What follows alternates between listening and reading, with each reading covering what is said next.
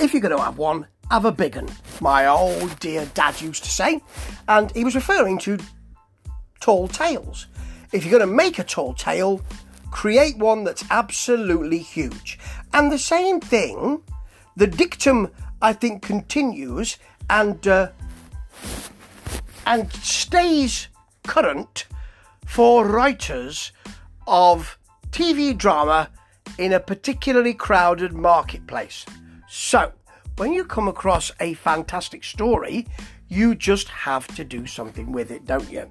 And when the Financial Times, who are not generally prone to overheated headlines, call a book about this subject Madcap Stonehouse Scandal, then you know you're onto a winner, don't you? Yes, this is Stonehouse from the ITV News, and it's a two-parter, and it's about John Stonehouse, who was the Midlands MP in the Labour government in the late 60s, and became Postmaster General at one point, and also then fell on a few bit of hard times, certainly in the early 70s, when it was such a surprise that Selsdon man, Ted Heath, won the election in 1970.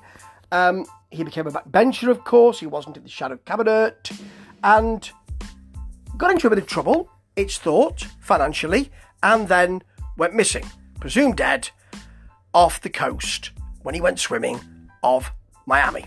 He then turned up in Australia and was deported back to Britain, where he was jailed. Yeah, it's a good story, isn't it? I mean, he's got similarities to Lord Lucan, and actually, the Australian authorities arrested him because they thought he was Lord Lucan at one point. It's thought that he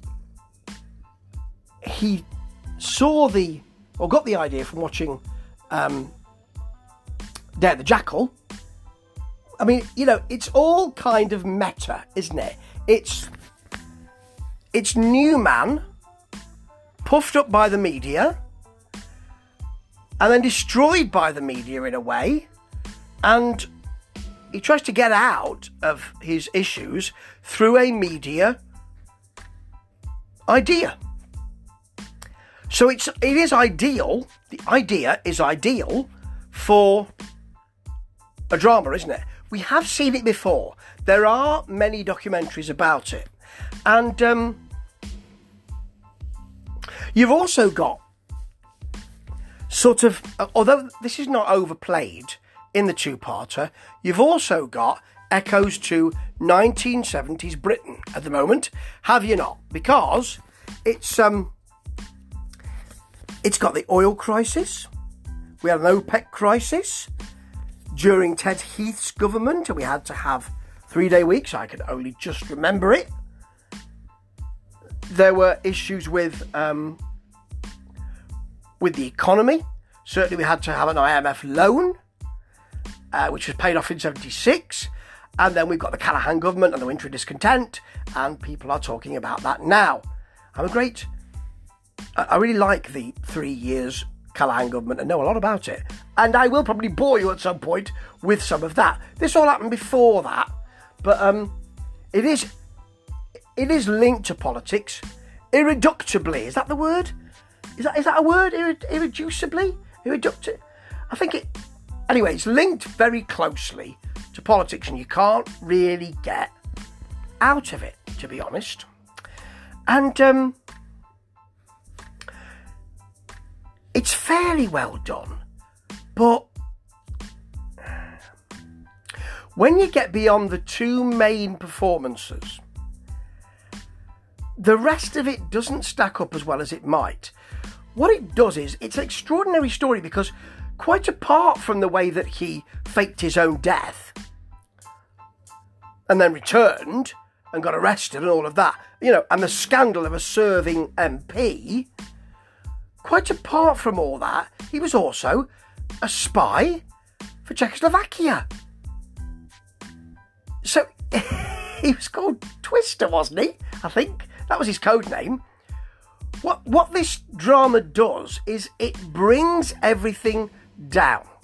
It doesn't say, this is extraordinary. It says, this is really ho-hum and humdrum. Because the 70s weren't they? Oh, they were really ho-hum and they were really humdrum, and everything was really, was not half as good as it was now, and there were only 3 channels on the TV, and everything went off at 10 o'clock. Well, I lived in the 70s, and they were great. Not in the way that people, oh, look at those big collars, and look at that glam. Isn't that great to look through the lens of 2022 and 3 Britain? No, I really enjoyed it. I just really enjoyed the lack of pressure, the lack of always on. Maybe it's because I was a kid during that time, but it was a different world. It was a different situation. People made things, and they were proud to be part of making things. And ITV have made something here, and they can be proud of some of it. But it does bring everything down to a really ho-hum feel. It's a bit grubby, and I can understand why they've gone for that. Everything's a little bit grubby, and what you don't get is any sense of why Stonehouse, what drove Stonehouse. And that's a good thing, because the man was a graduate of the London School of Economics, so he knew what he was doing to a certain extent. He was good looking, conventionally good looking. He had a kind of, he sounded posh. You wouldn't get that from the performance in this drama, though. It's kind of comedy drama, really. More of that in a minute. So he had that sort of us and them. I want my betters to be MPs. And in a Labour Party that was steeped in trade unionism and was steeped in people coming through the ranks of manufacturing, he stood out. He flew high. There's an Icarus thing here. You know that. I'm surprised we don't see that. I'm surprised we don't see an Icarus image at some point. But there's a question about why he felt he had to achieve more. He had to move into a bigger house. He had to do that now, and he had to do that in ways that were difficult, that might prove difficult. There's a speed attached to it. I need to do this now. And part of that, I think, is he came up into government and all of that in 68. So that kind of period is breaking down barriers.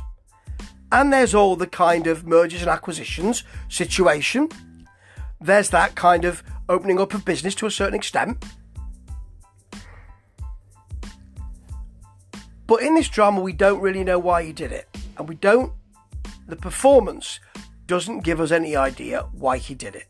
So let's talk about these 2 main performances. Now, as Stonehouse, it's Matthew Macfadyen. And it's a really appealing performance. But it is in no way an impersonation of Stonehouse. And I don't believe he really gets close to him.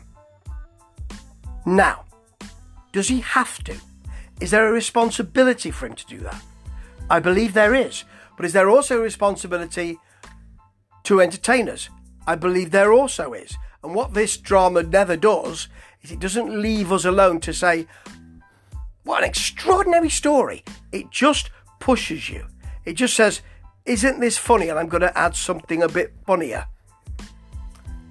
And the performances are kind of, it's a sort of, it's got moments of Harry Enfield's Tim Nice but Dim in it. I realised that today when I was thinking about it, and there's quite a lot of not understanding people. Not just I don't really connect with these people, but I don't even understand them, and I don't really care about them at all. There's also a real sense of crass, of a bore, and also a real sense of imprecision. There's a touch of Homer Simpson about this. He can't he can't tell us how he feels. He can't tell us what he wants. He just knows it. He can't elucidate anything. There are lots and lots of shrugs and hand gestures which are very uncomfortable and really fantastic to watch. It's a beautiful performance. It's a big performance. And where you sit is where you stand with this. Because if you want something that is very much like John Stonehouse, that you might have seen from documentaries, you're not going to get it.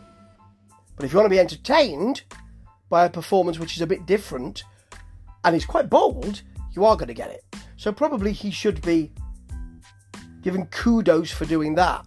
Keeley Hawes, I think is his real life wife, isn't she? Plays his wife. And she has it's a beautifully timed performance, a beautifully effective and affecting performance, in that she knows there's an affair going on. She doesn't quite know. She's doing this not for the children, but because that's what you do. You stand by your man because that's what you do. Even when she goes to Australia to find him, and he's got his mistress there. Even when you do that. So, Emma Heatley plays Sheila Buckley, who is the secretary who he has the affair with. And actually, in reality, this is not some flighty affair that's a bit grubby. She waited. They both went to jail. She waited for him when he came out because he got a bigger sentence than she did. They stayed together. They got married. They had a child. They stayed together. That's beautiful, isn't it? And I've seen her interviewed, and she doesn't seem to have a speech impediment.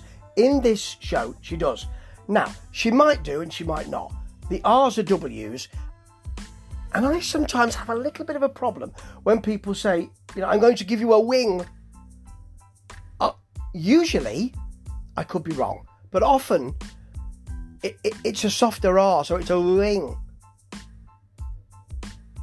I could be wrong. It's probably just me being oversensitive. But, she looks very much like Sheila Buckley. But I think that might be about it. Of course, what you've also got is the political side of this. Harold Wilson, played by Kevin McNally. It's pretty well judged. What can you do with it? I mean, it's some of the writing's a bit crass, to be honest. It's a bit, because he does the spider, I'm like a spider in the corner of the room. That thing that he did before he resigned. He does that with Stonehouse in the room. Stonehouse can't quite. It's a bit of a comedy bit. I can't quite understand it, So you get all the tropes in. You'll know this, so I'll put it in, and all of that.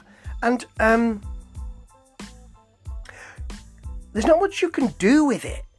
Kevin McNally's work I like very much, and he gives us a bit of an impersonation, and it doesn't give us very much of the scheming of the man. However, that's partially because quite a lot of his work takes place when they have a wafer-thin majority in the mid-70s, and this is really good because this is one of the ways that this show wins. They have to bring Stonehouse back. I don't know if this was the thinking of the time, but it's a really good idea because he's part of their wafer-thin majority. He needs to be there because he needs to vote stuff through. When he gets back, he doesn't, of course. He goes rogue. You'd kind of expect that, wouldn't you? He's paired up with Dorothy Atkinson playing Betty Boothroyd. Now, at first, I thought she was playing Barbara Castle. I thought, there's no red in that hair. I'm very worried. But it's Betty Boothroyd. Betty Boothroyd was the deputy whip. I'm not sure if Harold and Betty palled up together so much. I don't think there's much to tell us that they did. I could be wrong. But Dorothy Atkinson plays a sort of straight-talking situation with a lot of the enjoyment of the gossip of all that, and that's fair enough. It's fair enough. This show has a great basis, and it could be something a lot more. But what it does is, it sacrifices all that for laughs, and I don't know whether that is right or wrong. It's good to watch. The central performance from Mr. McFadden is it takes real stones to do that. To take a real character who's no longer alive, but to take a real character who you can revisit on your phone, your tablet, your TV, and have a look at him speaking. It takes real chutzpah to do that and to say, I'm going to play it differently. I'm going to play this really broadly and for laughs. I don't think the man was broad.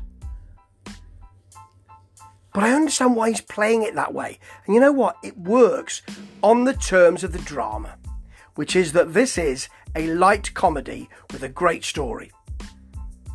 But it could have been so much more. Ta-ta.